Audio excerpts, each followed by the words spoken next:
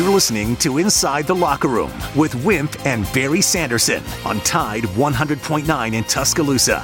To 70 in overtime. In the NHL, first two games after the All-Star break. Rangers beat the Avalanche 2-1 in overtime in a battle of division leaders. Islanders over the Maple Leafs 3-2.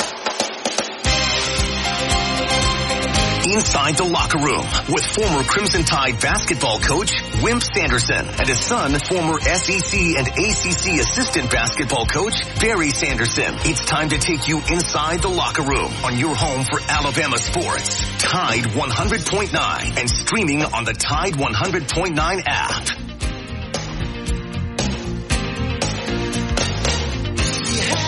Hey, good morning. Welcome into a Tuesday edition of Inside the Locker Room. 205-342-9904 is the phone number if you want to get in with us. Our X accounts at Locker Room 109 at Barry Sanderson at Wimp Sanderson 1. Email for the show is wimpandbarry at yahoo.com. Get that app on your smartphone and you can take it anywhere you go. You can download it right there at the Apple Store, the Tide 100.9 app. It's that time of year again. The honeydew list is growing and the projects are adding. Now, if the time is right to build that new fence, deck, pergola you've been dreaming about, and there's no better product than Yellowwood brand pressure treated pine. Yellowwood offers best protection against rot, fungal decay, and termite attack, so you know your project will last for years to come. Head on down to that local dealer.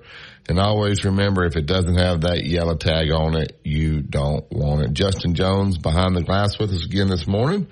Kevin Skarbinski will join us at 7:30. We'll talk Alabama hoops with Brian Pasick at 8:15. Before that, we'd love to have your phone calls, 205-342-9904. With that being said, I'll hand it over to Dad. Good morning, Dad. How are you this morning? Well, I'm doing okay. I think the Kansas game went 6 overtimes. Is that correct? I'm going to check it. I was watching it and fell asleep. I don't know. 75-70. I thought it went 6. I thought they said 6 overtimes. The internet just says overtimes, but I think. Yeah, they would have scored a lot more if it's 6. But let me look. Go ahead. I'll look at it. Virginia just absolutely killed Miami in basketball. Dartmouth, y'all has declared that their men's basketball players are employees. Now, if this starts that deal around the country, then they have to pay taxes on that. It becomes quite different than it is if they're not labeled employees. So this could be a problem there. I'm not sure exactly what kind of problem.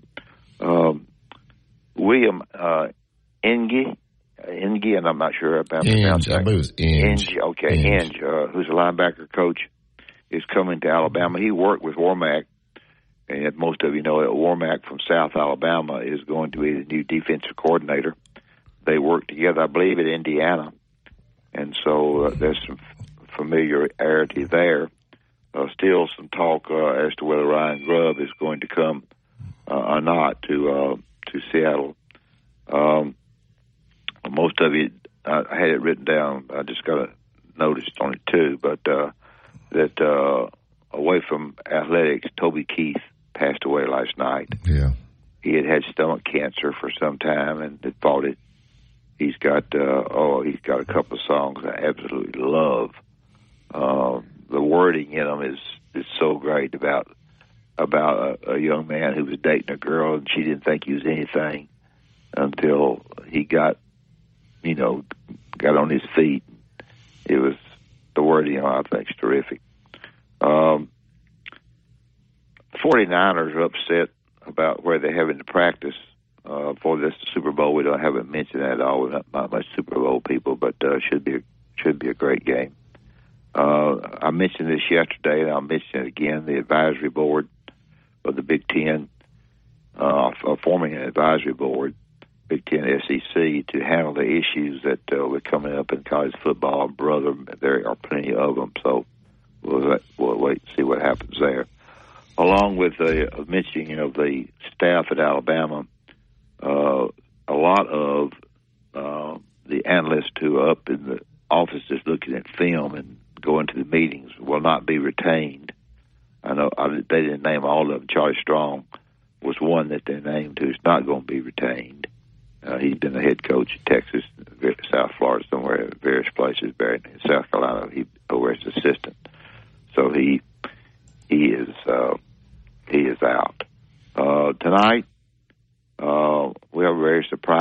South Carolina team is 7-2. I haven't had a chance to look at their schedule, but they have played the Tennessees and they got killed by Alabama, but they played the Tennessees and other people. So they are entertaining Ole Miss. Ole Miss is better. They struggled once the league has started, and they are, I think, 4-4 in the league. And then I had said that I thought that 14-4 would win it. I may be, of course, dead wrong on that. Kentucky already has 4 losses, and they're going to Vanderbilt tonight to be on the SEC network at 7:30. The Ole Miss South Carolina game precedes that. It will be at 5:30 our time. Ole Miss would have a chance. I think he does a good job of getting his teams ready to play. South Carolina has now got some home court advantage because everybody's excited because they're winning, and they should be. So, as most of you know, Alabama and Auburn. Tomorrow night, 6 o'clock on ESPN2. That's all I've got. There's an article on AL.com, and I think they're talking to Justin Boydway and the kicker about coach retiring. Neither one of them, they were both caught off guard, obviously. Neither one of them were in the meeting. They were both training. But they talk about how the coach showed no signs of it, which is remarkable to me. Maybe he didn't know till after the season, but there was no let up whatsoever. And that's the way coach you would expect him to do it. I don't think he knew. You don't think he knew? Yeah. Probably didn't. Probably was in his mind but hadn't decided. But you knew he would grind to the end. I heard a guy on a show last night. He was talking about all the new rules and what's going on at Dartmouth and with all the portal and the NIL and these freshmen that do well come in saying, I need more NIL money or I'm out of here. That is driving a lot of good people out of college athletics. Some of them are going to the NFL. You don't have a ton of college guys going to the NBA, but it's driving a lot of really good people out of college football. And if the rules continue the way that, they're going to start driving a lot of fans out as well. Do you agree with that, or is it just going to be the case? I think it's hurting. I think when you get to the way you have it, when you look at SMU has a money problem. They're going to ACC. When you have people going way across the country to do athletic events, the people can't afford to follow them, regardless whether you want to call it a minor sport or football or basketball, whatever you want to call it. And I think it hurt. I think that's going to hurt a lot. And we're going to continue to have arguments about money because money, the love of money is the root of all evil. So people, I think you're right. I think we'll have less people watch, get disgusted with their team, and I think we'll have less rivalries because you don't play quite as much. I think people thinking because Texas and Oklahoma is coming in, boy, it's just going to be playing Texas and Oklahoma every year. It doesn't work that way. Yeah, I think about some of these people that have worked so hard, worked all their lives, had a couple of jobs for kids to come in and as freshmen before they've ever even played it down. And the collectives are the problem. I think NIL is fine if you use NIL the correct way when you come in and your name and your image and your likeness can generate the revenue. But just getting all these people to give to these collectives, collectives are not NIL. It's people give it to collectives. And you start giving the 18, 19-year-old kid more than his parents have made in their lifetime in 1 year, just doesn't seem, so I just don't, I think it's going to turn these people off that are given to these collectives as well. You got guys running down and, blowing it on cars and this, if they were putting it, and helping people out in certain ways. But, I don't know. I think it's going to drive a lot of people. We just can't define what NIL is. I think this is what the SEC and the Big Ten would like to be able to define that and to be darn sure that we go by rules. The other factor that we've got now is that most all the coaches have lost any kind of feelings for the NCAA. They're sitting there without anybody really feeling like they have the authority to make rules and to fine people because they don't know what they're doing. We have a new person in there who was former governor up in the East, and I think the NCAA has lost its power. We need somebody that has enough power to correct the mistakes that we're talking about, and it's going to take a long time to do that. Then we have the government, involved in it. This Dartmouth thing, and we have people lawyering up about the transfer rule, where people just transfer. And I know coaches are leaving too, but it's a real problem. Yeah, I don't understand when did it happen, Justin? Where if something happened in athletics, that you could just go to court? Like what? So is that going to happen in our jobs now? We don't like the way our boss is treating us, so we're just going to go to court. When did everything go to court? Is what I want to know. Also, we don't like the transfer portal.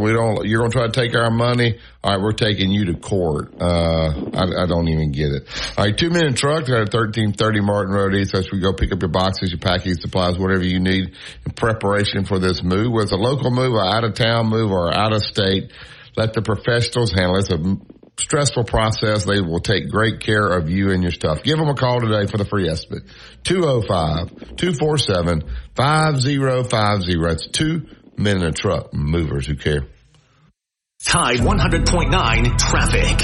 Tuscaloosa traffic now from the Townsend Nissan Traffic Center. If you are traveling along McFarland Boulevard from Coker, passing Lurling Wallace on down to the I-20 interchange, you're moving nicely with no major accidents or breakdowns there. Along Lurling Wallace from Northport as well, if you're coming down across the Hugh Thomas Bridge up to Jack Warner Parkway and the 2059 interchange, traveling from the Foster's area on out to Cottondale, you're moving at posted speeds there too. Just a bit more volume as we go. With your Tuscaloosa traffic now, I'm Ray Romero.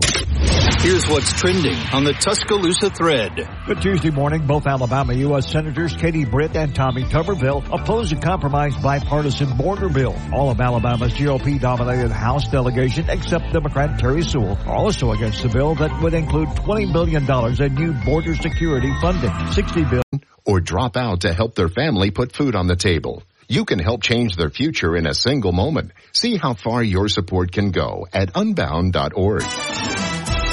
Road tripping, business travel, or bringing your car in for repairs. All great reasons to rent a Toyota at Tuscaloosa Toyota. You can rent the latest Toyota models for a day, a week, or a weekend. Every Toyota rental car comes with 24 hours roadside assistance. The best bet for big wins is just minutes away at Birmingham Racecourse Casino, where you can be a winner too. Off I-459, exit 31 Derby Parkway. Tide 100.9 Tuscaloosa weather. A very nice day today with a sunny sky, the high 63. For tonight, fair with the low at 36. Tomorrow and Thursday, partly to mostly sunny both days, highs between 60 and 63.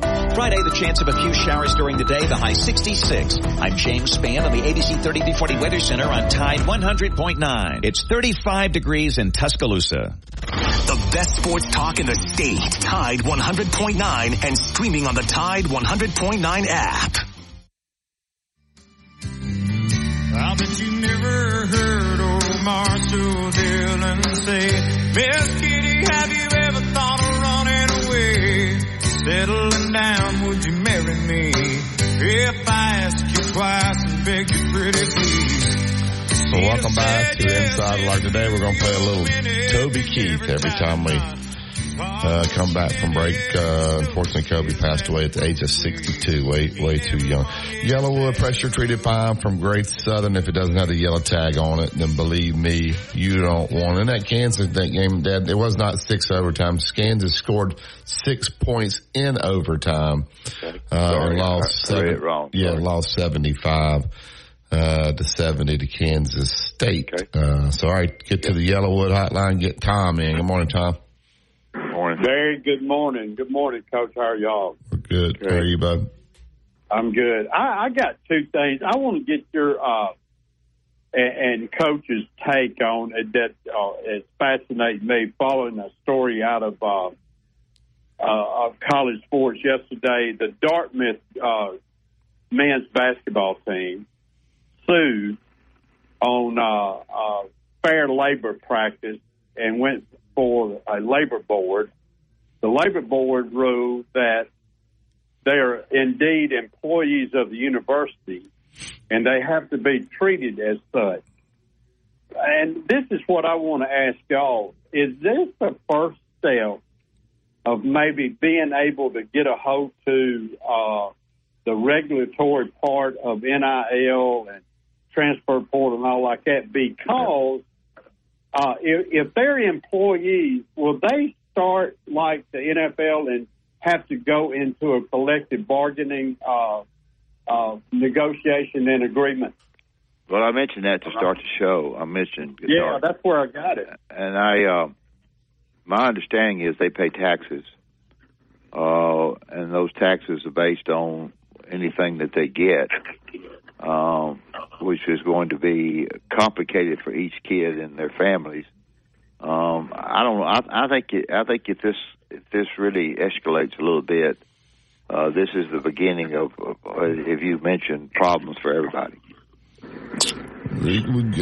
Tom, dumb it down for me. Tell me exactly what does this mean that guy can. Well, I'm going to take a vacation. We got a game now, yeah, but I'm doing a vacation. I'm going to be out of town for a couple of days. It could go in that direction, and more than likely based on the way people, judges, and all that's ruling.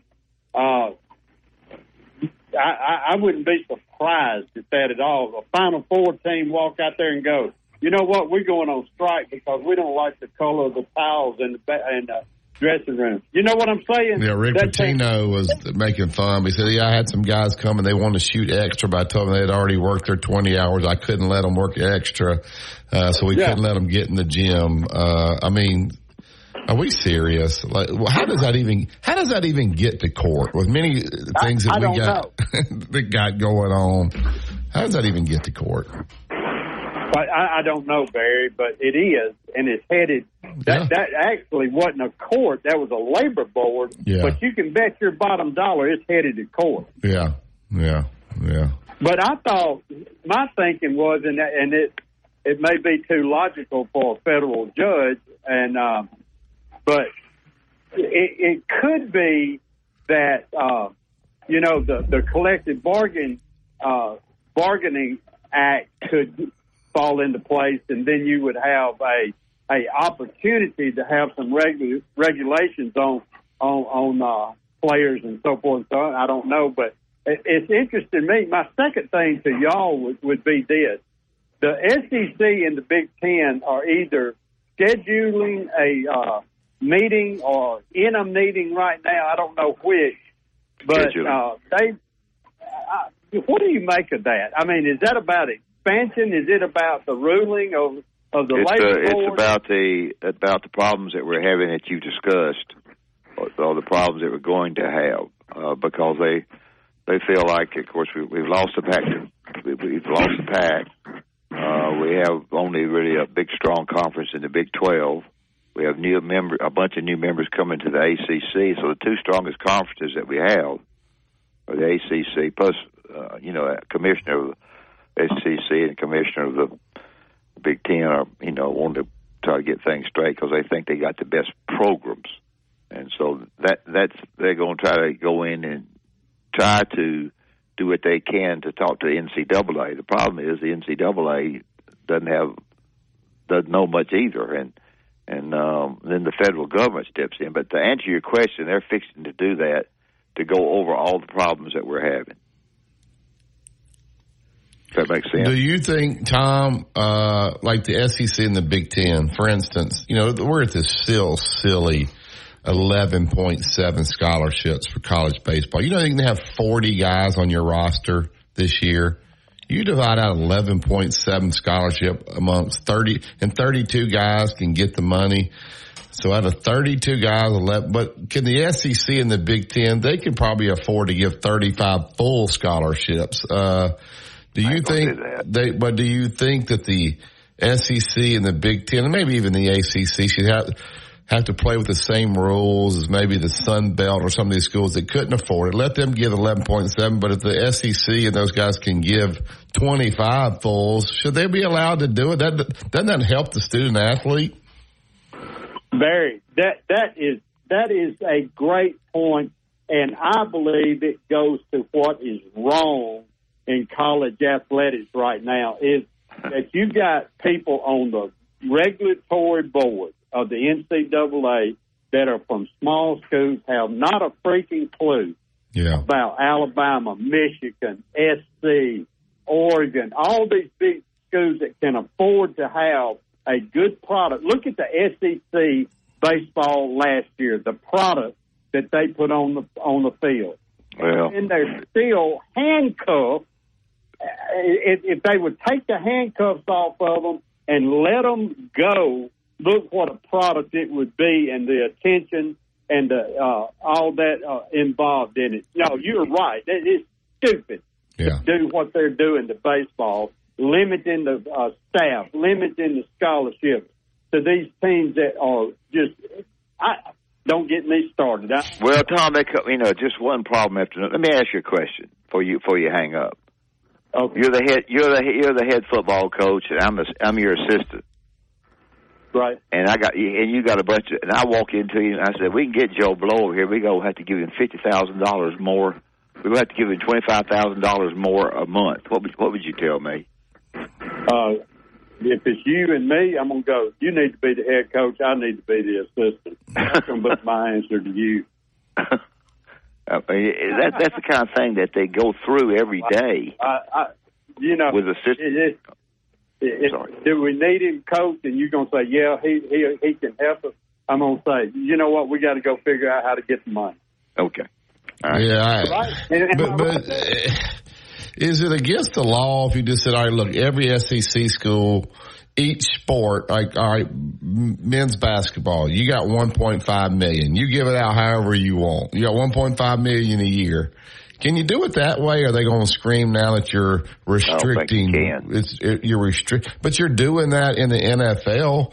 You have a salary cap. You have so much you can give, and you have to stay with under that. Can you get to that, Tom? Yeah.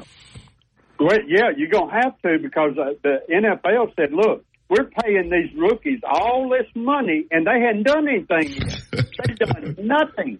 And you remember the kid that come out of SC? They gave him that big contract, and he said, okay, I'm going to ride 4 years. I'm gone. And he was. Yeah. But he had enough money to burn 5 wet mules. And it's the same. It's just crazy. Don't we have people in the SEC that can't afford to be in there now? No. Vanderbilt can afford it. Oh, they got so much private money. Look at that check. Willing to spend it. Well, that's a different question. Well, I just changed the question. I mean, so if they're not willing to spend it, should you kick them out of the league? Hey, let me ask you this, Coach.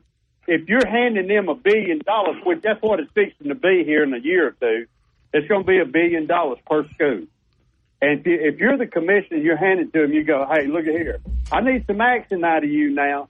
We need something going on, and this 4 and 10 ain't going to get it. Don't you have the right to demand something out of them? I would think. That's a pretty good question. But you need a bottom feeder in every league. You need somebody that you say, well, we're going to get that win. Yeah. I mean, I don't know. Thank you, Tom. Thank you. Thank you. I appreciate it. All right. Back to the Yellowwood Hotline. Good morning, Philip. Good morning, y'all. Hey, I was going to ask you on this Dartmouth thing. If this opens the door to the Dartmouth players being defined as employees, well, then that opens the door for workers' comp. It opens the door for these athletes to get fired. Am I right? Sure. Yeah. Mm-hmm. Can you explain to me, when I said that, can you explain to me what that really means all the way with the taxes? Can you explain to our listeners? Because I don't know. Well, I don't know if I can or not, but if I'm some 17-year-old kid from that part of the country that has a chance to go to Dartmouth on an athletic scholarship, yet I'm going to be also classified as an employee, which means I would get taxed. Why would I want to go to Dartmouth? Yeah, what benefit do they get out of it? I guess is what I'm asking. Yeah. I thought Ivy League, Dartmouth's Ivy League, right? Yes. I thought it was non-scholarship. I don't know how they do it. All I'm saying is let's just say it was the University of Illinois. Let's say, and they're crazy enough in Illinois to do something like this. Let's say if it was in Illinois, why would you want to go to a place and be classified as an employee and then get taxed? Yeah, I don't know. Somebody has to. Maybe Kevin can explain it to us. I don't understand it. I don't even know what they're fighting for. So I don't know. I don't understand why college sports and the people who watch over quote unquote college sports. I don't know why they've got such a grudge against it. They've got a grudge against themselves. Yeah, right? we got our.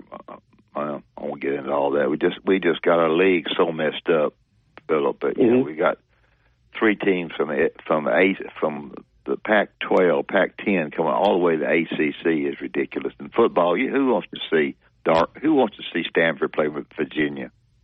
Yeah. Oh, well, I think what you're going to see on that is just going to be a huge mess. Stanford and Cal were so bad that they're talking about, some of the ACC teams playing them in Kansas City and places like that, so that they won't have to go all the way to the ACC. Well, we're going to end up probably with 3 leagues. Big 12 is on the whole because they've gotten so many other schools to come in. They're not going to be great rivalries in the Big 12, but there'll be a lot of good schools there. And then you have the ACC, you have the SEC, and you may be able to keep the ACC together, have 4, but 4 is the max.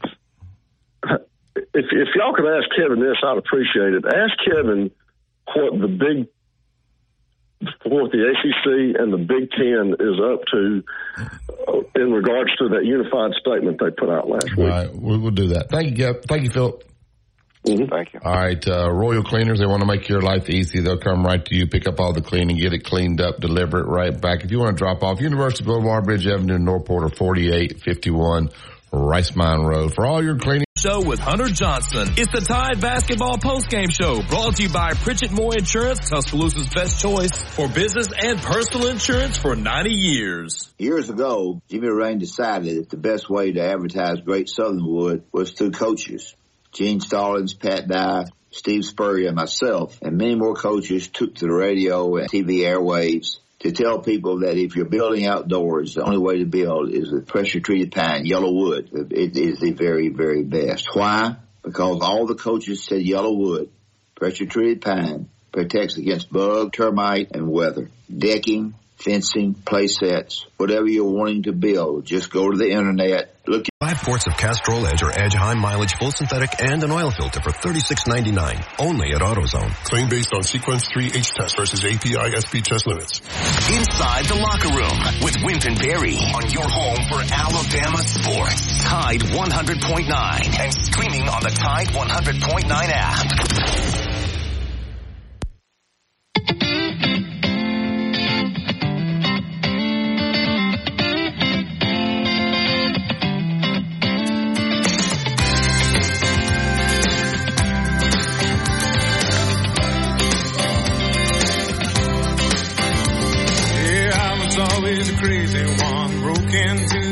Welcome back to Inside. Like another great song there by Toby Keith. Yellowwood pressure treated pine from Great Southern. If it doesn't have the yellow tag on it, you don't want to build that 5-star backyard. You got to do it with Yellowwood. Go to yellowwood.com to find the dealer that is closest to you. Also want to congratulate, before we get to Kevin, Christy Curry. They knocked off Vanderbilt last night in Nashville, and that was Coach Curry's 500th win. Congratulations to Coach Curry and staff on having a great year so far, but 500 wins for Coach Curry. All right, he is a freelance writer. He's with the Birmingham Lead. He'll be doing the state playoffs here in Birmingham at Legacy Arena before. I'm assuming he is. He can tell you that. But Kevin Skarbinski. Good morning, Kevin. How are you, sir? Morning. Good morning, guys. First of all, congratulations to Coach Curry. That's obviously a great milestone. And congratulations to my wife and me. We managed to get our first son to his 21st birthday yesterday, which is, we feel like an accomplishment. We didn't damage him too terribly, I don't think. And we're here in Gainesville, about to head back home. All right, let me ask you this question. At what point I know you probably hadn't gotten there yet does he take over his own cell phone bill? That's a great question. I wish the answer were tomorrow, but I don't think that's not. I know that's not correct. Maybe when he walks across the stage and gets his diploma and then gets his first job in the real world. Maybe that'll be it. There you go. All right, Kevin, help Dad and I. Tell us what happened at Dartmouth. Dumb it down for us, or dumb it down for me. Dad's a lot smarter than I am. I don't understand what they're fighting for, what they won, what it is. Do you know, and can you explain it? Well, I haven't, because we've been celebrating my son Kaiser, I haven't really taken a deep dive on the decision. I do know it is a significant decision in that it allows college athletes at that school to be designated as employees of the school. Now, what does that mean? And that changes everything.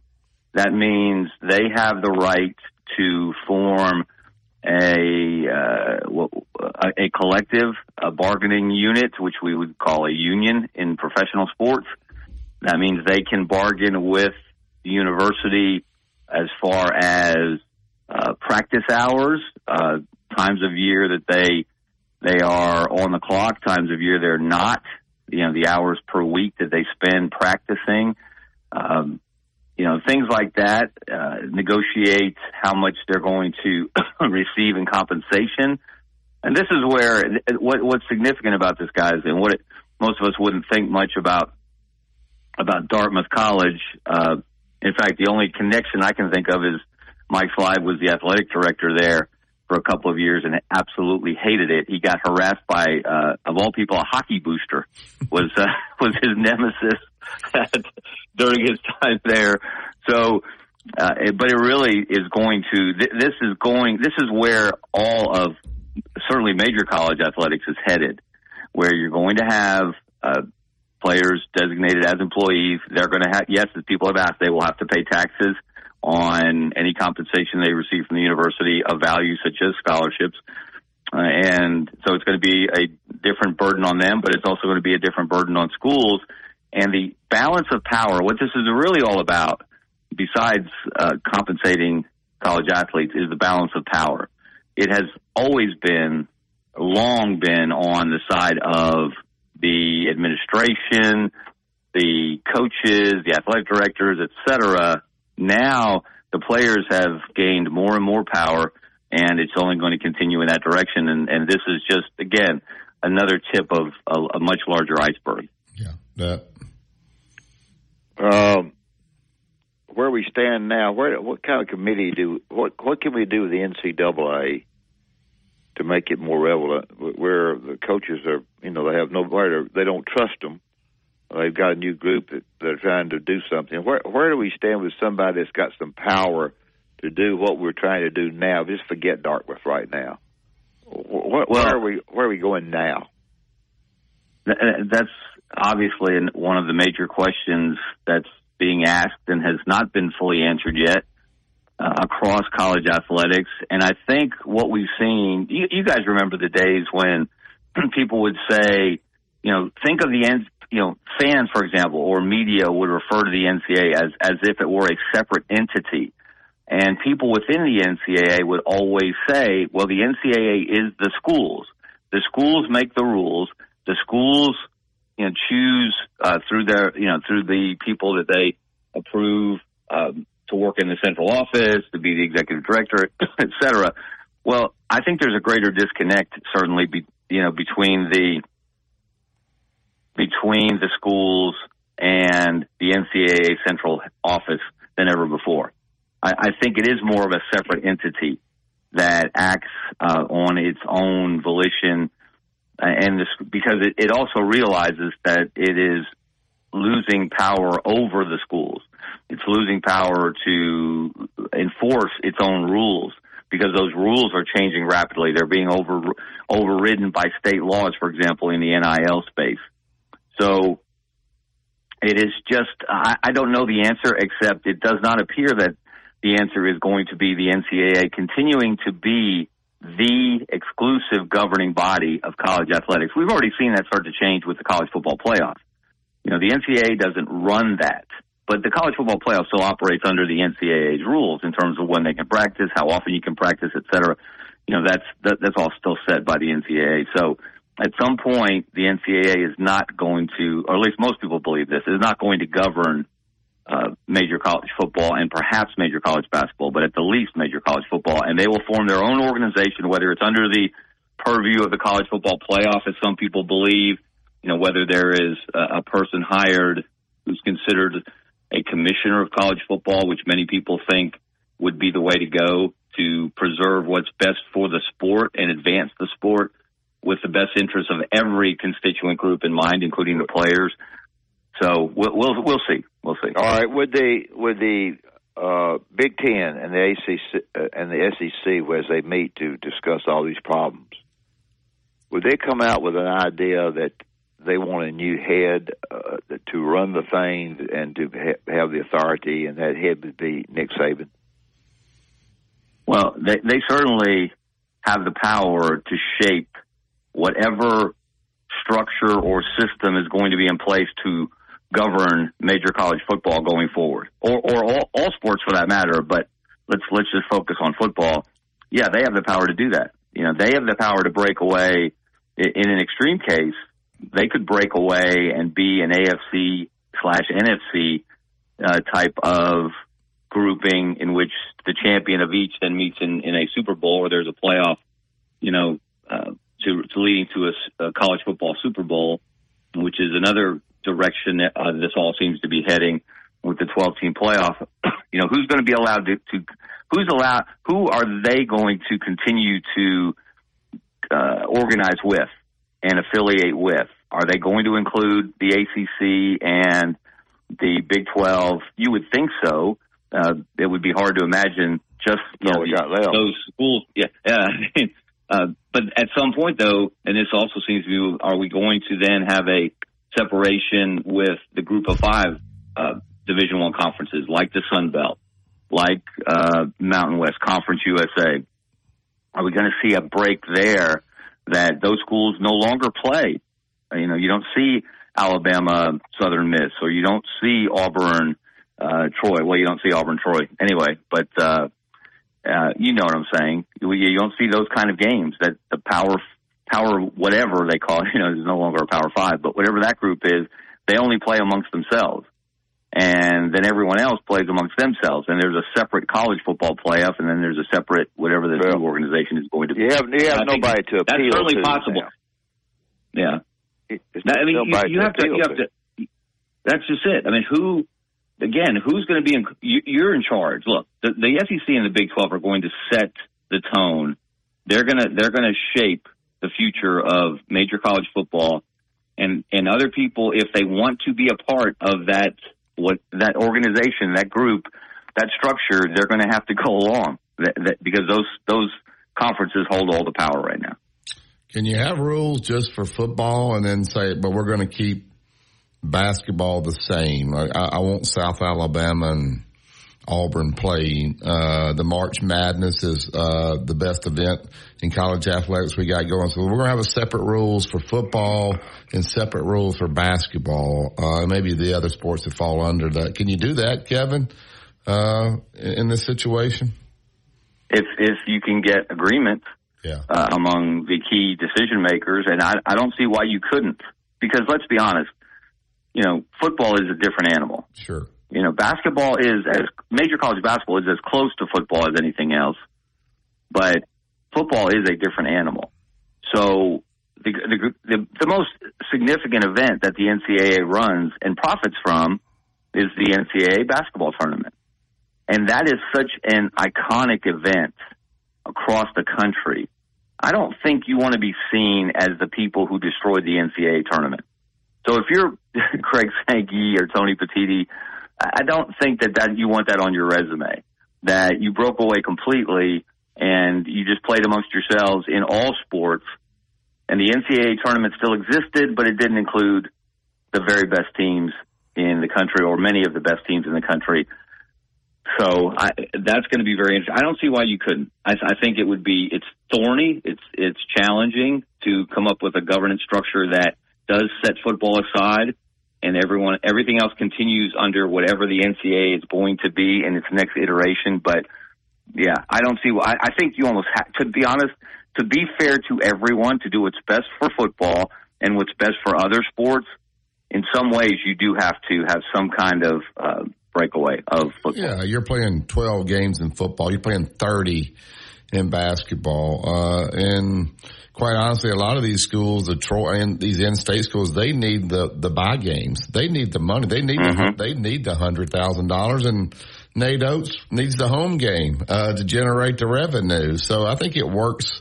But in football, I kind of get that. But there is, those smaller schools need those money games as well. But I would hate to see. And think about baseball. Yeah. They play 56 games. They travel. Obviously, that increases your travel costs. The more you and farther you travel, they're about to start playing in a week or so. You could play. Alabama could play. Michigan and USC and all the other schools in the Big Ten, as well as all the schools in the SEC, and you would have a pretty exciting schedule. Is that what we want to see? Or it's a great opportunity for Samford to play in Alabama, for Troy to play in Auburn, and they do play in those sports. They do play in-state schools, and those in-state schools have some pretty darn good baseball programs. Stanford, UAB, Troy. I mean, they've all been South Alabama, just to name a few. They've all been to the NCAA tournament. They've all had some upset wins. So, and that again, that's part of what makes that event on a lesser scale in terms of popularity, as popular as it is across the country, like the NCAA basketball tournament. How did Dad, please answer if you know the answer. How did collectives even become legal? Like, I understand NIL. If a kid gets here, Bryce Young deserved to make whatever he made. But how did the collectives become legal? And then it's not handled by the coaches or anything like that. How is that even legal? And is that what's getting Tennessee and some of these people investigated, the collective part of it, not the NIL, because they're totally different. Right. Well, this is at the heart of the problem, is the NCAA did not have the foresight, or the people in charge did not have, and this includes athletic directors and presidents and chancellors, did not have the foresight to understand, especially the way legal cases have been going against the NCAA for what seems like forever, that this was going to happen. You were not going to be able to say within your rules that you cannot, these players can only get tuition, cost of attendance, Pell Grants, the way that they've been, getting paid, if you will, forever and ever. That the value, as the value of the enterprise skyrocketed, that they were going to have to share, that players were going to have to get a larger share of the revenue. They didn't plan for it. They knew it. They had to know it was coming. They didn't plan for it. They tried to forestall it as long as possible. And now they're stuck with, again, this hodgepodge of state laws that run counter to NCAA regulations. Right.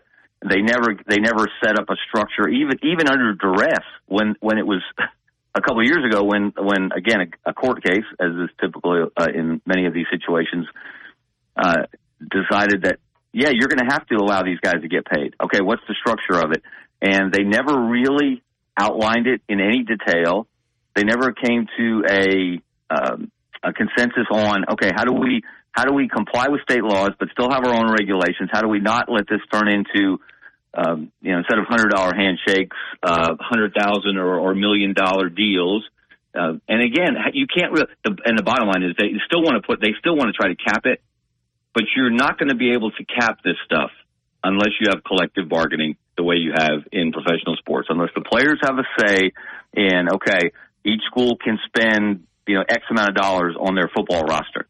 Well, you can't decide that for the players. The players have to be involved in those decisions going forward. Both of y'all explain to me, because I don't understand. Define the collectives versus NIL money. It sounds to me like the collectives are the money that the universities get, but then they take those collectives, and they put it into NIL money. Am I wrong? Well, that's the key. Collective is like Yay Alabama. We just have people just give into a fund. Right. NIL is a company is willing to pay you. I understand that, but don't the collectives don't we take the collectives and use that as NIL money? We're in essence, they're handing it, but that's what we're saying. They shouldn't be able to do that. You should be able to doing. Yeah. So my point is, how's that legal? I guess. Well, I don't know. Go ahead, Kevin. Yeah. Well, basically, what they've done is the exact opposite of what the NCAA preached about forever and ever. Yeah. That was, you don't want boosters involved in recruiting. Now, because NIL is legal, because players are able to receive compensation based on their name, image, and likeness, and the schools have said, well, we can't pay for that, or we're not going to pay for that. We're not going to change our entire revenue structure, our entire financial operation to include that revenue stream, so it has to come from an outside party. And instead of having it be the Wild Wild West where, Company A, Corporation B, Mom and Pop C go to the players, and they trying to maintain some control, trying to create some kind of organization that where there would be cooperation and coordination between the schools and these collectives, rather than every man for himself, every company for himself, every athlete for himself. Because look, these athletes need guidance. That's another thing. They get taken advantage of in some of these deals, and we've seen some egregious examples of that. So there does need to be an adult in the room that understands contracts, that understands deals that the players don't, that maybe coaches don't, maybe ADs don't, and so the players should be represented. There has to be somebody on their side to make sure they're treated fairly. So it's a big mess because, again, the NCAA did not plan very well. If I give you if I give the university $50,000 to make the university better, can Yay Alabama come in there and say, well, how much of this are you going to give to NIL? Explain. I don't understand that. Well, it's what you want your money to go to. Yeah, but if you wanted to go to players, you say that to Yay Alabama, I'm giving $50,000, but $25,000 going to NIL. You could say you wanted to go to the starting quarterback, whoever the starting quarterback is. Okay. You can say I wanted to go to the starting point guard, whoever the starting point guard is. Okay. Some schools have endowed positions. Like Stanford does it. Their coaching position is the Condoleezza Rice head coaching position. It's not her name, but she's a Stanford grad. Just to use an example, they have names designated for certain coaching positions. How soon before we have that? If the way it's going, we're going to have the Condoleezza Rice starting quarterback for Stanford. Or the Paul Bryant, the Paul Bryant starting middle linebacker at Alabama, whatever it might be. That's how crazy it is. But it's basically designating. You want your money to go to players based on supposedly their name, what they've already accomplished. Which again, we know this is also going to become legal or within the rules that you can go to a recruit and you can say, look, if you come here, you're going to get X, Y, and Z. You're going to have this deal. You're going to have this deal. You're going to have this deal. You're going to make this much money on this deal, et cetera, et cetera. And it's going to be what's already happening. And what the big debate is with schools like Tennessee is, are they breaking rules? No, it's not going to be against rules because it's not going to be against the law. Well, I'm trying to pay those guys to go to the school of their choice. As simple as I can for just everybody.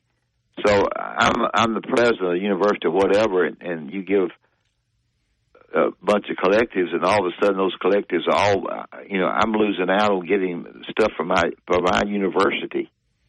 That becomes a real problem. That's the problem. We're saying with the arena, more worried about getting. I just don't. Yeah. I don't. How much you say you're going to give? Well, I'm going to give this much to the University of Alabama. I'm going to give this much to NIL. I think the president's. I know everybody understands that, maybe, but there's some of my listeners. Yeah. Some of my listeners don't understand it. He told me. And it hurts. I gave it. It has to go to Auburn baseball. I don't care what you do with it, but this money goes to Auburn baseball players. And you decide. You decide how and where to divvy it up. But and as difficult as it is for major schools like Alabama and Auburn, think of what this does to schools like UAB, because they have a limited donor base. Yeah. And so you're tapping the same people over and over. And we want to build a football operations center. Okay.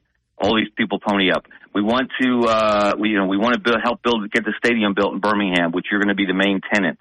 Okay. They pony up for that. Now we need, we need this. Okay. We're going to pony up for that. Now we need money to help, help us in recruiting, because that's what this is being used for. Let's be honest. And so you're going back to the well again and again and again. And at some point, these people aren't bottomless money pits. Yeah, I got a letter the other day from North Alabama, and they listed the things that I could give to. Yeah. And so I ended up giving to the basketball program at North Alabama. And then I got a letter back saying, thank you for, I said, do what you want to with it. I played basketball there, and I'd like to give it. Right. I get a letter back saying, thank you for your contribution to UNA basketball. So-and-so scored 30 points the other night. We gave him a little bit of it. Yeah. Well, see, this, again, all this money, guys, hey, look, all this money that went into all these opulent facilities and, waterfalls in the locker room and these, these ridiculous, unbelievably extravagant locker rooms with these lockers with the, state-of-the-art technology, and which is, it's all great, and if you can do it, you can do it. But now you're having to make some hard financial choices as boosters. All right, do I want to have a competitive team? And what does it take to have a competitive team? Do I pay the players directly? Do I give them incredible living facilities? Do I give them this incredible football complex with a lazy river around it, which I think the one just down the road here in Gainesville has? I think they have a lazy river around their $80-something million new football operations center they opened a year or two ago. So, how do you win? How do you get those guys to come there? For now, more and more, though, it's about paying the players want the money directly, because the facilities, how much more opulent can these facilities get? Yeah. And if you're Greg Byrne, people are going to be coming after Nate Oates. So now you got to be sitting, do I need to get this facility further down? Do I just give the money to Nate? Where's the balance here? He may call Nate in and ask him. There'll be people come after Nate Oates, and we'll have to see how he handles it. All right, Kevin, we could go all day on this. That's going to be fascinating to watch. Yeah. Yes. Michael, what's his name we have on the other day? Michael, I got, talk the yacker all the time. Mike Griffith. Yeah, just kind of I want to leave you with this idea. He said it was ridiculous Alabama didn't hire. He said ridiculous that they didn't at least interview Dabo. That was ridiculous. Yeah, I wanted to get that stirred up. Yeah. That's a Mike Griffith kind of thing to say. Yeah. All right, Kevin, tell everybody where they can get you. Find all your great stuff. And I like Mike, but he certainly is. He can say some outlandish things. Follow me on. Often wrong, but never in doubt, Mike. Yes. Exactly. Good description. You can follow me on Twitter /X at Kevin Skarbinski. Get links to all of my work, primarily weekly columns in the Birmingham Lead, and you can go directly to BirminghamLead.com. Subscribe to that daily newspaper, essentially, which is thrown into your inbox. And then my weekly Thursday newsletter called Scarbo Knows, touching on a lot of different topics each week. You can subscribe to that through al.com/sports and keep up with all the fun stuff. We're in the heat of basketball season. It's a great time to be a basketball fan in the state of Alabama. Maybe, possibly, probably, you guys can debate this, and Wimp knows better than anybody, one of the biggest regular season games ever coming up Wednesday night, Alabama at Auburn in that series. Should be a lot of fun. Yeah, huge. Thanks, Kevin. Thanks, guys. See you. All right, Dan, let's talk about our new great sponsor. I know you got several accounts out there, but tell them about Bryant Bank.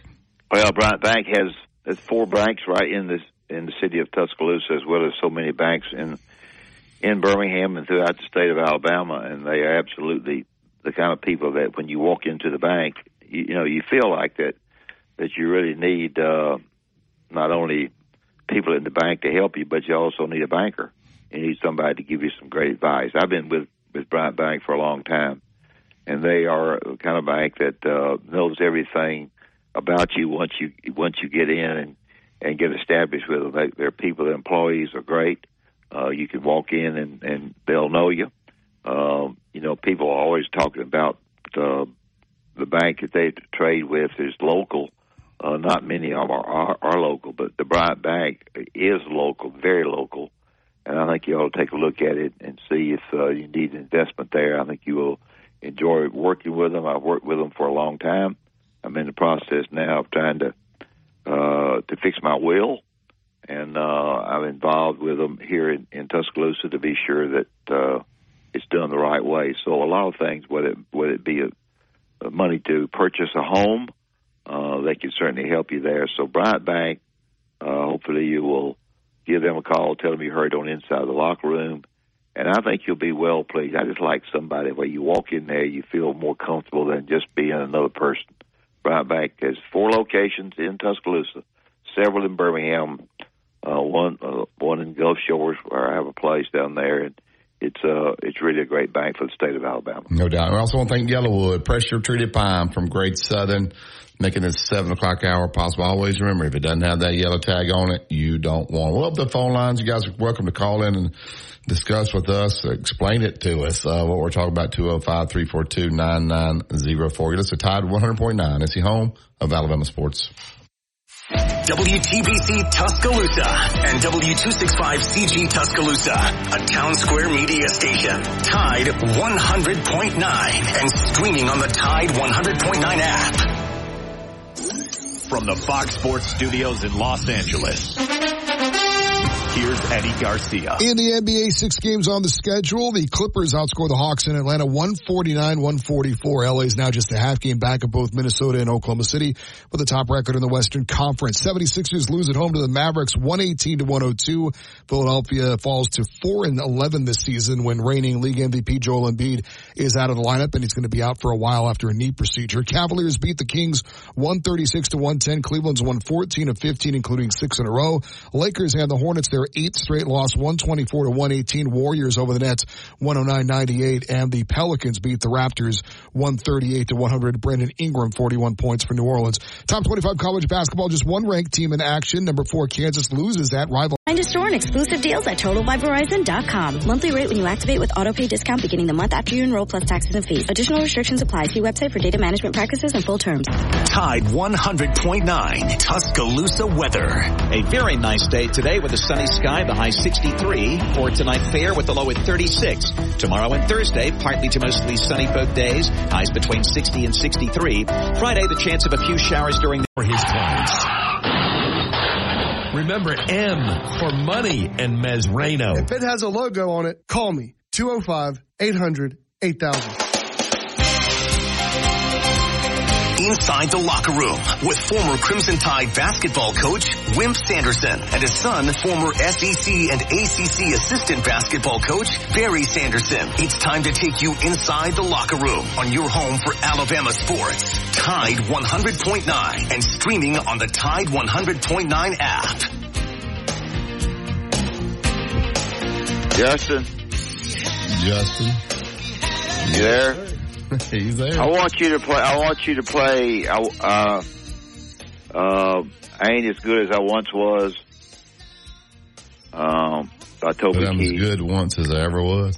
Yeah, that's right. But I'm as good now as I ever was. If you would believe it, Coach, that was what I had queued up next. I'll cue it up and play it. We ain't gonna talk. You play it. Right. I mean, it's. Hey, let me tell you something. It's just like a guy that the gal won't have anything to do with her. And then all of a sudden the booger bear gets something, all that, she's running to him. Well, you could be flipped that the other way. On the 50-yard line. You could flip that the other way. So he's running you can, but I didn't. Well, we got to be fair there. How many? Fair. I did it the way I wanted to do it. How many people in college athletics have y'all seen on a commercial? Can you name one? I can name one that I've seen on a commercial. Can y'all name anybody that you've seen? I hadn't thought about it. Justin? Like TV commercial? Yeah. Or any commercial, radio, TV, for NIL. I think Jalen Milroe does like body armor or the Roebuck. That it's a clothing brand. I've seen that. Will Reichert is the one that comes to mind first, though. So if you go on a commercial, you've seen him like on social media wearing the gear, which is NIL as well. Yeah, social media mainly. The most popular one that you see is Livy Dunn. I mean, she's everywhere. Vioria, that clothing line, which I have a lot of those shorts, which I like. She has commercials. I think Deion Sanders' kids have been on a couple. But I think that's what he was talking about. That's true NIL. This collective stuff is not what it was meant to be. So if you would go back to the true NIL, then you wouldn't be. That was the point I was trying to make. Yeah. My dad just texted me, said Bryce Young with Dr. Pepper.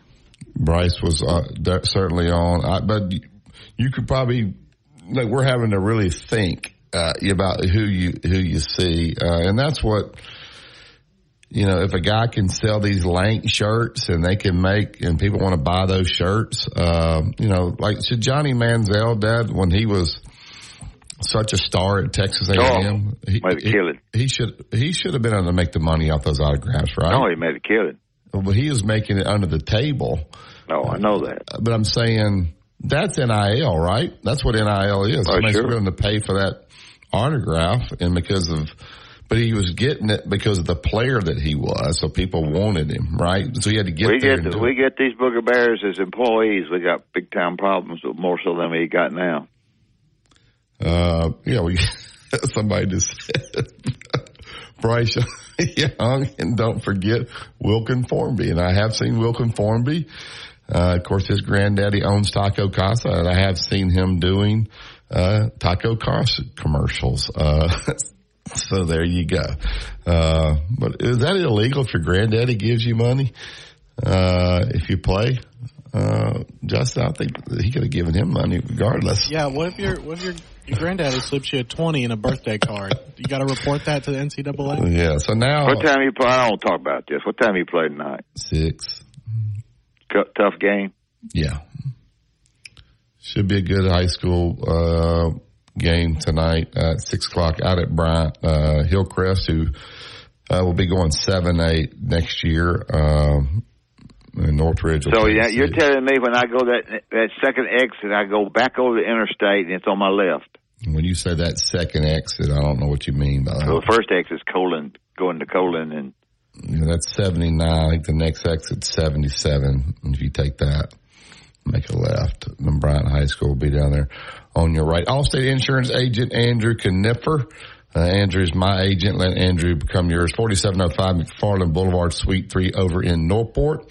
Give Andrew and his staff a call today. They'll run the quote right there for you. I've got Andrew in Allstate Insurance. He does a great job for me. 205-722-9201. When we started the show, you answered a question because I was going to ask you guys, and where did you see that Charlie Strong was not coming back? How about Derek Dooley? You had there was a lot of analysts back there with big I saw it on the internet where I see everything. It said that he just named one and said that some of the analysts would not be retained.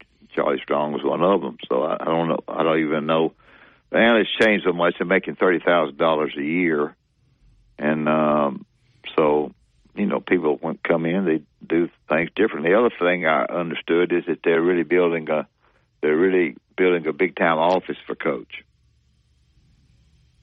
Oh, they're building one? I mean, they're doing one there at the stadium, but it's going to be one that's been fixed really nice for him. That's what I understand. So they're going to take the stuff that was in his office at the... I have no idea about all that. What's he going to do in that office? He won't be there much. I don't know. I think you mentioned him about fixing college football. Well, he don't want to do that. That's what he got. That's what he got out. Yeah, he's sick of it. I mean, I think just said that just to be saying it. I think he could fix it. But, I did too. I just said that. But you think he's going? I asked the guy the other day, and he told me that would know, and he said that can't tell you anything. And I said that he's going to game day, and then he said no comment. So no comment made me think he is going to game day. Should he take? And I know he's not going to put on the mascot head, but should he take Lee Corso's spot in game day? That would be. Hope he takes that other goober spot. Pat McAfee. Your boy loves him though. Who's that? Herb Street. Herb Street says McAfee's gone. That. He's gone. He likes McAfee. Loves Herb him. Street. Loves him. Yeah. Yeah. That don't mean nothing to me. That ain't gonna change your mind, is it? Nope. Should Coach be on game day? Would he enjoy that? Oh, I think it's, I still think that he is always involved with money, and he's not going to sit there and let McAfee get $9 million for being on there. That's what he's making, and not get a hunk. So I would imagine that Jimmy his agent will negotiate that.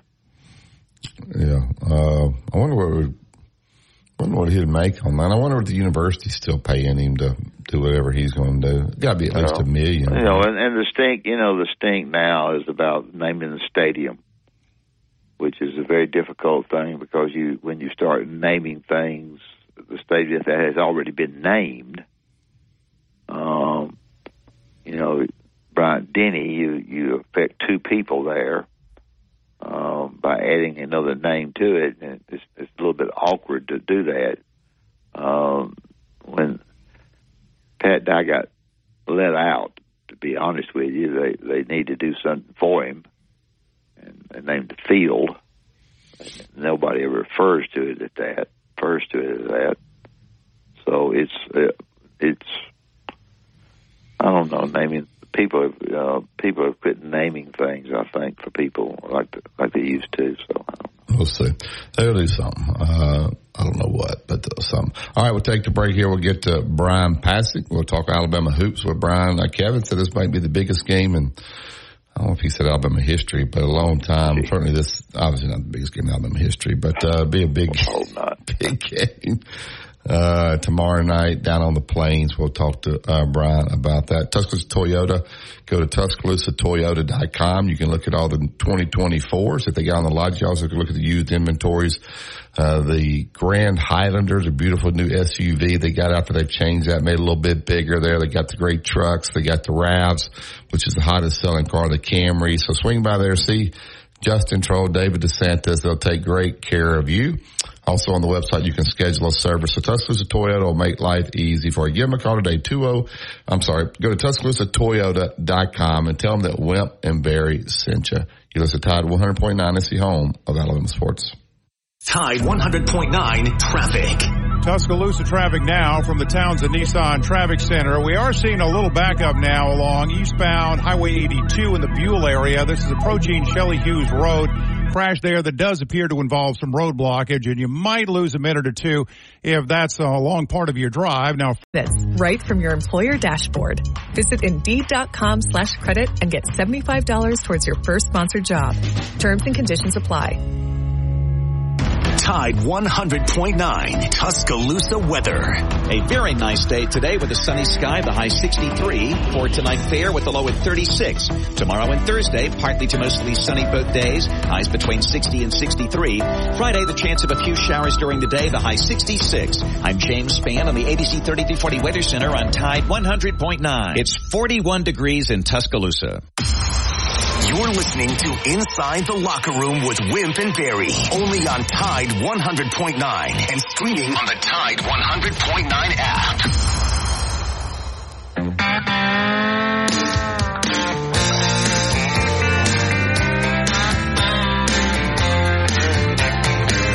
She said, I seen you in here before. I said, I've been here a time or two. Welcome back to Inside the Locker Room. We'll get right up to the Yellowwood hotline. We'll get, he's obviously does the color for Alabama basketball. Good song. It's a great song. I always enjoy having, I want to call him Coach Pasick, but he's not a coach. Sometimes he is on the radio. Brian Pasick. Good morning, Brian. How are you, sir? Brian. Doing great, guys. How are y'all today? Good. How are you? I'm good. You call me coach. I coached a little, 5th and 6th grade, little rec league basketball. So, pretty much on your guys' level. Not much difference between elementary school rec coaching and major college basketball, as far as I can see it. Yeah, well, you tried to coach when I was coaching you. Well, I had some good ideas, Coach. I still do. Talk about this team, Brian. Obviously, Coach schedule difficult for a new team. Basically 3 players back. A lot of teams would lose to Arizona, Purdue, and Creighton. Coach is not scared to step out. I think the challenging schedule, maybe expose some weaknesses maybe you don't normally find if you play teams you're certainly going to beat. They seem to be playing well now. They've got the younger guys are seeing them and to really improve. The kid from North Carolina has really improved. Diabate's really improved. Just talk about where the team is right now. Yeah, they're getting better and better, and the scheduling philosophy has been the same since Nate Oates has been in Tuscaloosa, and that is to schedule difficult to prepare yourself for the SEC regular season, the tournament, and March Madness, and it has paid off in a big way over the years, and seems to be paying off again this year. He's knocking me on that, Barry. No, Coach, you did it the right way, because back in the day, it was go get you 20 wins, get in the tournament. That's what it was. And so you did that. So, I think, Coach, you played by the rules and were smart in the way you scheduled, and Nate Oates is smart as well, but different philosophies, different times, and both worked out really well. And I think it's twofold. Yes, it prepares you, and I think that's the most important thing. You want to improve, you want to get better, have a chance to win the regular season, the tournament title, and make a run in March. But also from a number standpoint, I mean, you look up, and even though Alabama's record had not been good and going into the conference play, the numbers were good. The net, the KenPom, and all those look good, and those are things that the NCAA tournament committee looks at. So you're in good position before you ever got on a roll and started winning big games. Well, now because of the preparation and what you did in the non-conference, and even though games against Purdue and Creighton and Arizona, even Clemson, who has been up and down a little bit, but one of the best Clemson teams in recent memory, the Ohio State game, those games prepared you for what you're seeing in the SEC, and it's helped this team get off to a great start. 8-1 is exactly where you hoped you would be at the midpoint of the SEC season. Yep. I think in the game tomorrow night, I think Auburn talks about being good defensively, and I think Bruce is a really good coach. I don't think in the game at Tuscaloosa they did a very good job of contesting shots. I thought they were very poor at that. I think if they don't contest any better, I'm putting if in there, if they don't contest any better at Auburn, they should, because the crowd be, I got all that. But if their contesting is not what it should be, Alabama wins down there. Generally speaking, you would say not. Generally speaking, you would say they would not because of the crowd. And I may be wrong. That's why you don't put if in there. But they didn't contest well. I didn't think at all. And you've got to contest Alabama. You do. I mean, so many really good shooters on the floor at one time. The ability of Mark Sears and Aaron Estrada, especially, to break you down off the dribble. Latrell Wrightsell has really come on and shot the ball so well. The one team who guarded Alabama better than anybody was Tennessee, and they were able to get contest, and there weren't many open shots. And it started with their ability to keep guys in front of them. Dribble penetration was not there. And when Alabama's guards are getting in the lane off the dribble, this team becomes almost impossible to stop on the offensive end. I mean, they've been number 1 or 2 in the nation in offensive efficiency all year long, playing such a difficult schedule. But the guard's ability, especially Mark Sears, to get in the lane and make plays for himself, teammates, so important. And that's going to be hard. Auburn is really good defensively. I mean, Tennessee was physical with them. I think that was the big thing. They were very physical. But if the guards get by occasionally, if you don't guard the guards the way you need to guard them, I don't give a crap. You got to get back, contest the shot, because that's what happens. You make some mistakes guarding the dribbler, but you got to get your fanny back to guarding the guy who he throws it to. No doubt. And Coach, it seems like yesterday, we come in the locker room at halftime, and you and Coach Haas giving out the stats. what's the percentage of shots that the opponent made, contested shots versus uncontested shots. And I think y'all kind of made it up. But it was drastic difference. No, I don't think you did. But anyway, I know that is a big reason why your teams were great defensively. You about kill yourself. Well, we broke the rules because we were athletic and we dived at the shooter and went by him. We jumped up, but and people don't do that now. That's bad defense. Well, it's hard to make shots that way. I know. I still, I had nightmares for years about not running the running the floor from offense to defense, defense to offense, and contesting shooters. So that seemed to work out pretty well for your teams, no doubt about it. Because we're athletic. Go ahead.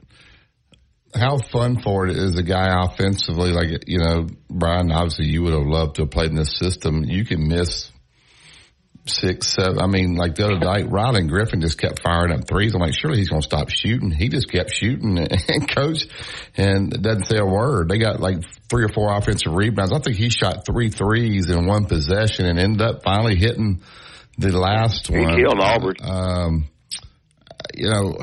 Those guys, I've never heard Coach Oates complain about shot selection. I think if anything, he gets mad if you don't take the shot. And he says, hey, we'll go back to practice and work on it, to where even when you're down 17-2 against Georgia on the road, if I was Georgia staff, I would be worried the entire time. These guys are going to eventually get a run where they hit 3 or 4 in a row. They're going to be back in it. Like no lead or no deficit is too much for this team to overcome. How much do the kids enjoy playing in an environment where you don't have to shoot with one eye on the bench?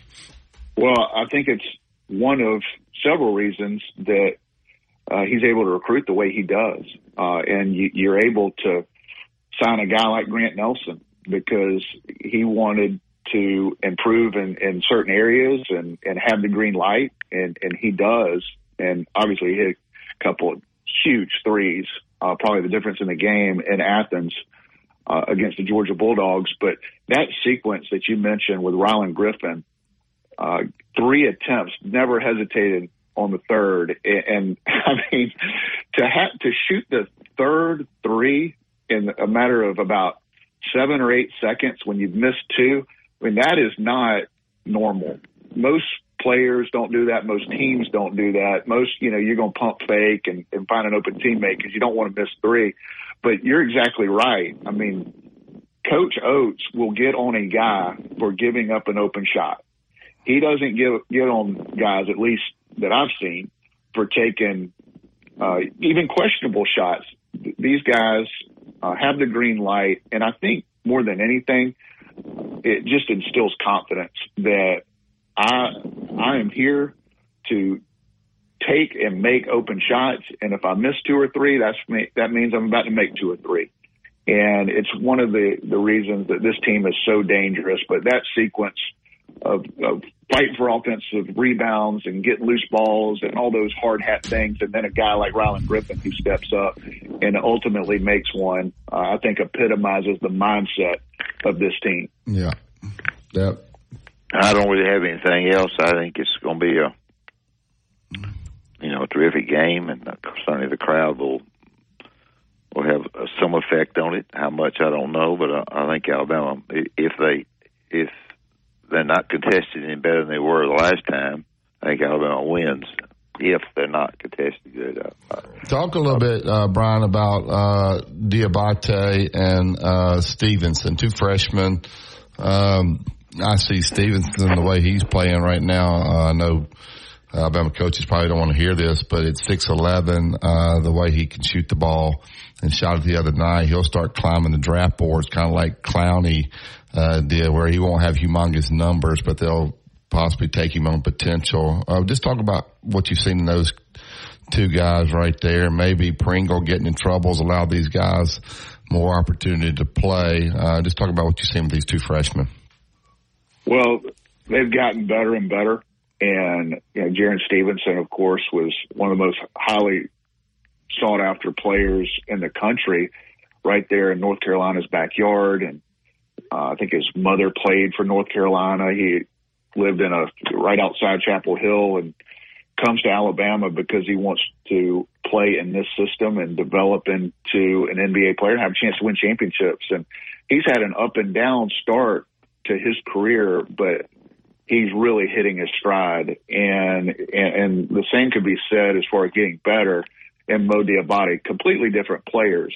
But this time of year, a lot of people kind of assume that freshmen are going to turn into sophomores and get better. Well, a lot of times this time of year they hit the wall because the college season and the grind of a college season is just so much longer and harder than high school. And so guys don't always hit their stride this time of year. A lot of time it's the opposite. They kind of hit a wall, but these guys have hit their stride, and they both give this team something that is needed. I mean, Jaron Stevenson at 6'10", 6'11", has gotten tougher. He's become a better defender. He understands the physicality that it takes to compete and win at this level.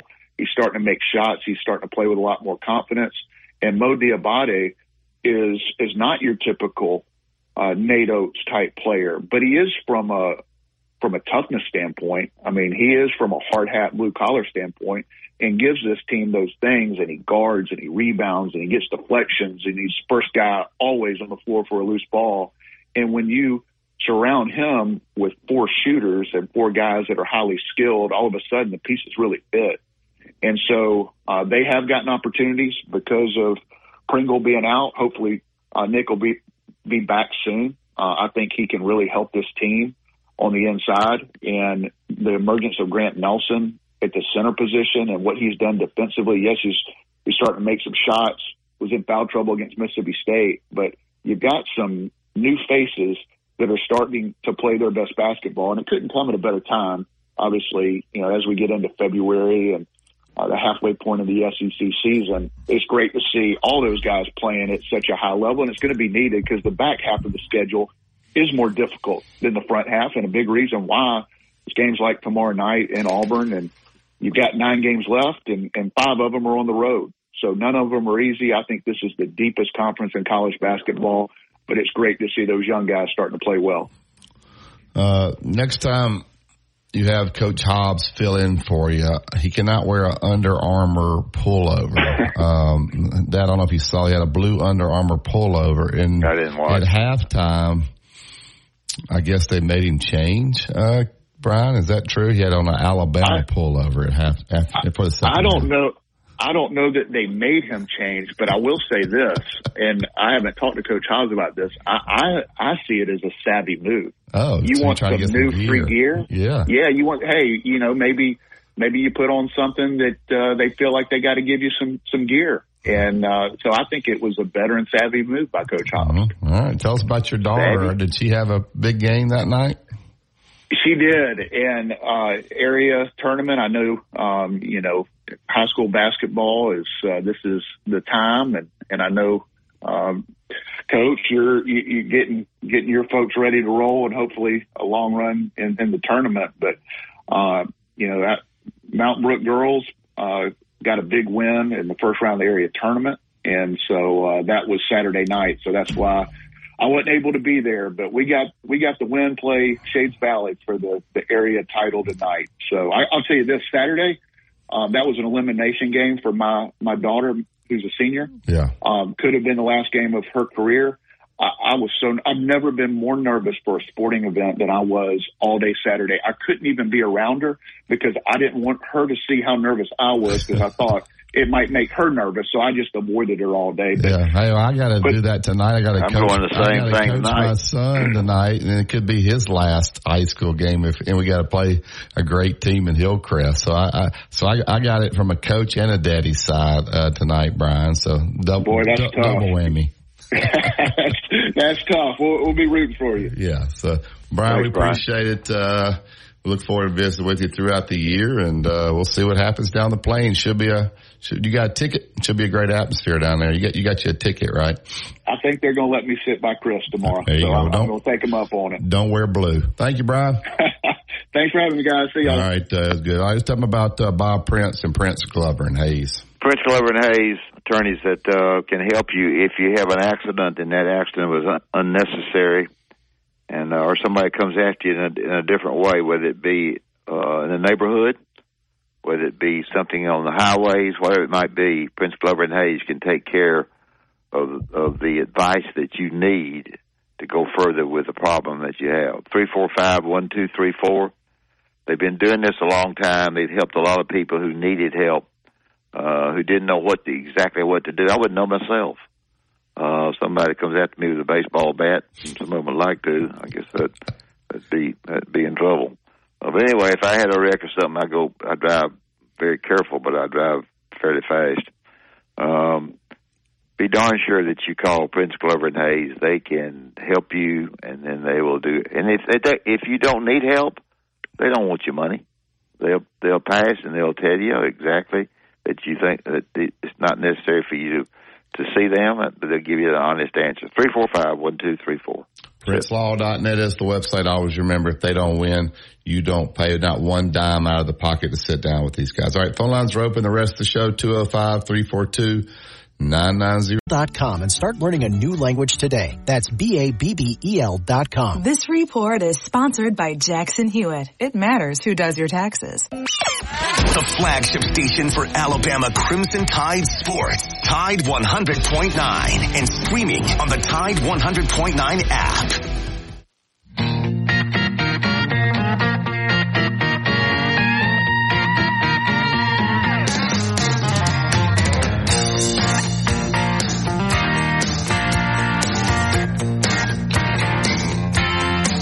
Really, man, come on.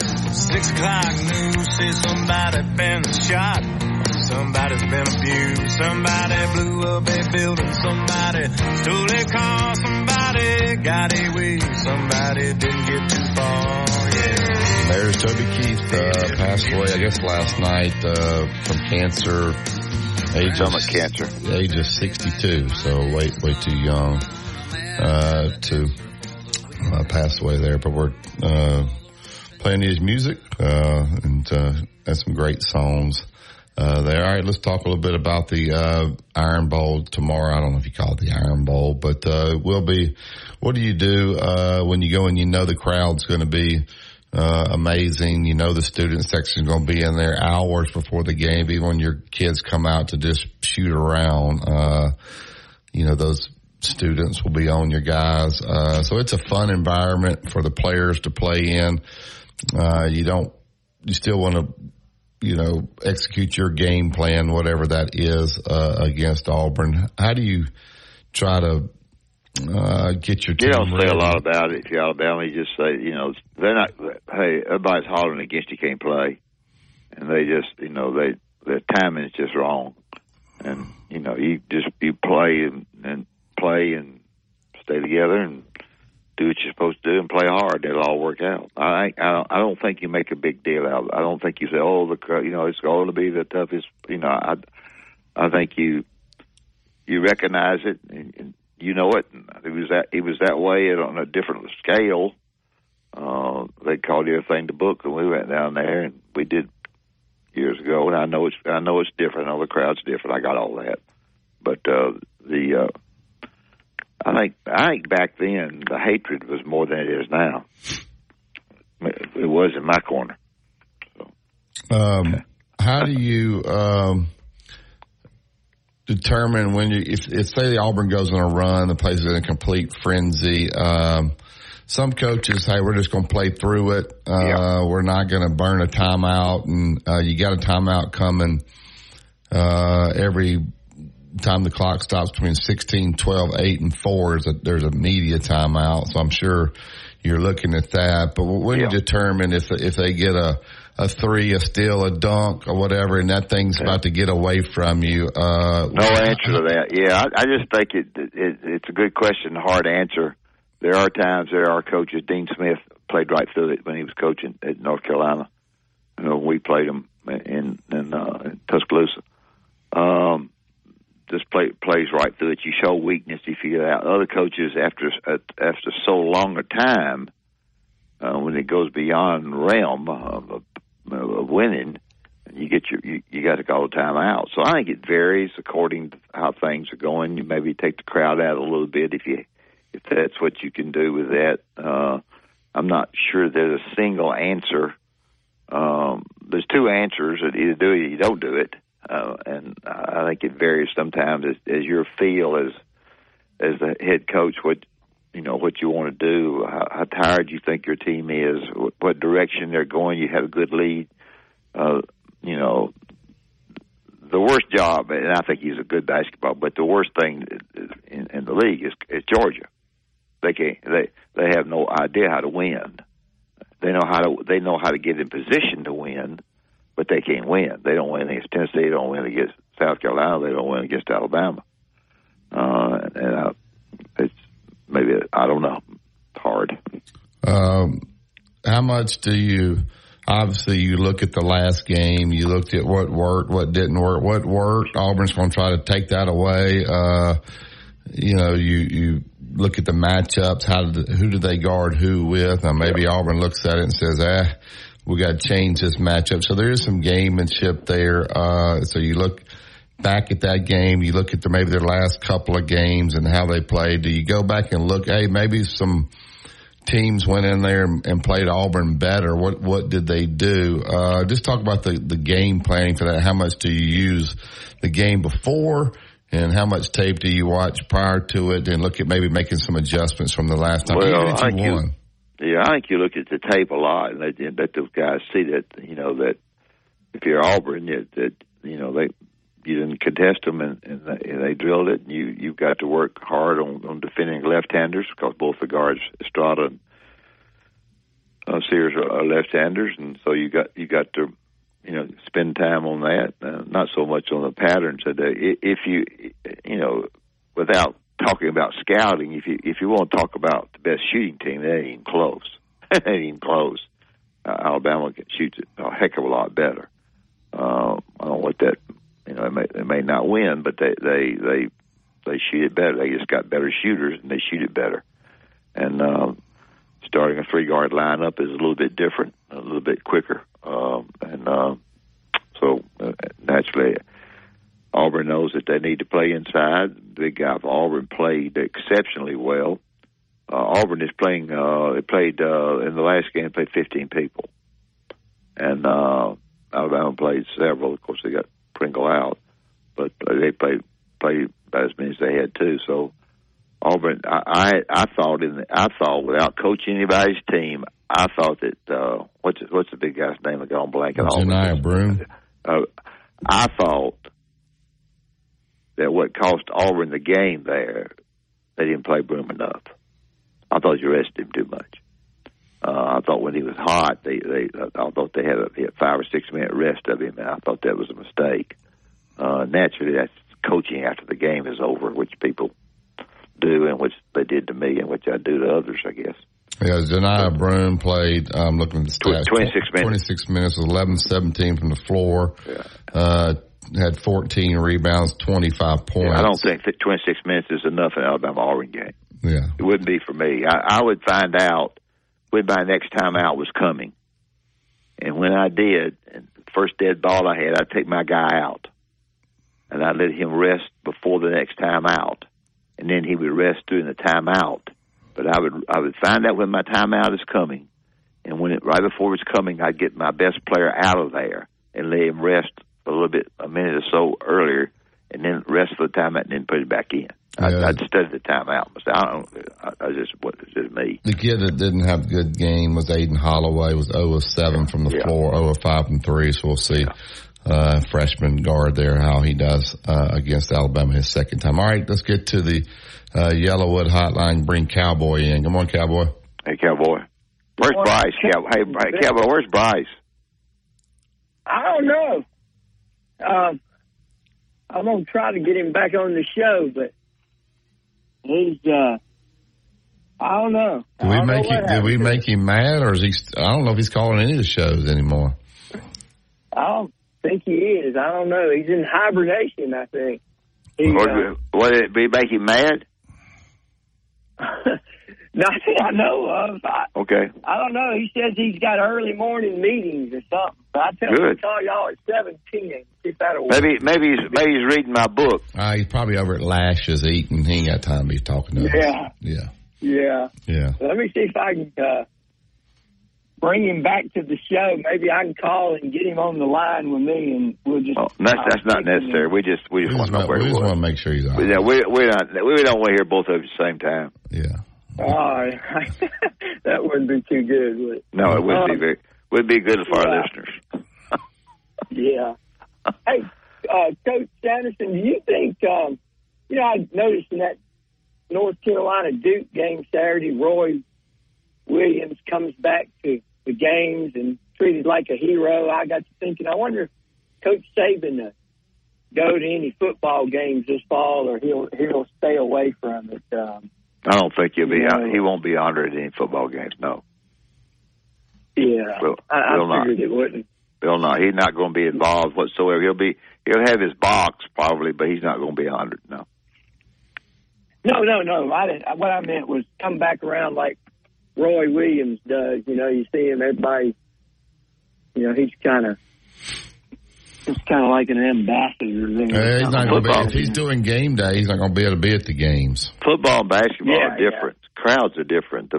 Finding them is different. It's different. Right. Who you all like in this Super Bowl or Glamour Bowl or whatever? I'm afraid San Francisco's going to win. Really? I'm afraid they might. 49ers. Well, I like for Kansas City to win again, but I'm scared of this game for them for some reason. I'm sure I'm wrong. He's pulling for most time I'm right. He's pulling for Taylor, Cowboy. Yeah. He likes Taylor. I got you. Did you watch Taylor Sunday night at the Grammys? Oh my God! No, I don't watch the Grammys. I should have. She was. She likes attention. Let's just put it that way. Yeah. Hey, what y'all think's happened to Musselman this year at Arkansas? Bad. He got some bad players, and one thing Alabama did, Barrett continued just to brag on them all the time about the recruiting. And they got money to recruit, but I think that they did a great job in selecting people, the kind of people that they thought. And I think from what I can find out over there from two people that I know, the selection of people off the court were not the right kind of people, and some of the players maybe were not quite as good as they thought they were going to be. And I think he came out publicly and busted the team publicly, and they quit on him. I got you. I think they got some internal issues with some of the players there. Some of them have walked away, and just a lot of problems in there, Cowboy. I don't think they're going to get corrected. You think he's pretty safe up there? Yeah, he just signed a new deal. Oh, he's fine. He ain't going nowhere. Yeah. He just signed a new deal unless he wants to. We're going to give him a new team. He's going to get rid of them, gets to give another group. Right. I think he's fine. Bryce was telling me. I said, nah, he's fine up there. They like him up there. He's fine. Yeah, he's fine. Do you think Missouri will win 2 conference games this year? Well, I hadn't looked at the schedule. I know I've studied South Carolina's schedule. They got to go to Auburn and A&M and Ole Miss State.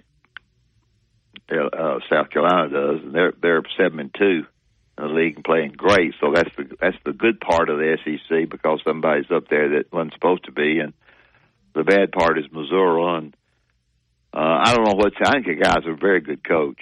They just gone. They lost. I talked to Houston. Houston mentioned it to me the other day off the air about some of the people that they lost from last year who I didn't really keep up with that close. So. All right, Cowboy, we got to get out. We got to get to break. Oh, one last thing is Dickie Nutt. He was at Missouri, right? Yeah, he's still there, but he's got cancer, and he's not. He's left the team. His daughter's out here in Dallas. They were nice ladies. Yeah, she's a pretty girl. Yeah. Thank you, Cowboy. And while I'm mentioning this before Barry goes to break, maybe I shouldn't say it, but I'm going to say it anyway. I wrote a book, Plaid and Parquet, and it's a darn good book. I mean, I worked on it hard, And Al Browning helped me write it. Al Browning and I worked on it for a year when I came back. And he walked to the door one day when he just 2 blocks down. He walked to the door. We were fixing to go out and start marketing the book at different places. And he walked to the door, and he said he had a Bible in his hand. And he said to me, "Coach, I'm not going to make it." I said, "Well," he said, "I'm not going to make it." And he'd been there reading his Bible, and he passed away. And so he had already ordered the books for me. And it's a heck of a book. Only thing, my daughter-in-laws are mad because I didn't have a lot about the grandkids, but they was too young. It wasn't anything to write about them. So I've got a lot of them, and I'm going to get rid of them. If I can get rid of them for $20 and give some of it to charity, I'm going to do so. And I don't know how to do this because Justin can't take the calls if we get any calls about it. But you could call Justin or whatever you want to do, or call me on my cell number. I really don't care. You can get my cell number from Barry. But I'd like to sell them for $20 a book because I got a lot of them. And that's what happened is the reason that we didn't get out and really, we were going to Huntsville to do a book signing. And anyway, I wanted to mention that. Sorry. All right. You listen to Tide 100.9. It's the home of Alabama sports. Tide 100.9 traffic. Tuscaloosa traffic now from the Townsend Nissan Traffic Center. We are getting some better news from the Buell area now. Our accident on eastbound 82 at Shelley Hughes Road has been moved from the roadway. Lanes there are back clear, and we really aren't seeing any remaining backup. Now, if you're traveling further east along McFarland coming in from Coker. Your best bet for big wins is just minutes away at Birmingham Racecourse Casino, where you can be a winner too. Off I-459, exit 31 Derby Parkway. Tide 100.9 Tuscaloosa weather. A very nice day today with a sunny sky, the high 63. For tonight, fair with the low at 36. Tomorrow and Thursday, partly to mostly sunny both days, highs between 60 and 63. Friday, the chance of a few showers during the day, the high 66. I'm James Spann on the ABC 3340 Weather Center on Tide 100.9. It's 42 degrees in Tuscaloosa. Two-time state champion and two-time NIT champion, Barry Sanderson breaks down the latest in sports on Inside the Locker Room on Tide 100.9.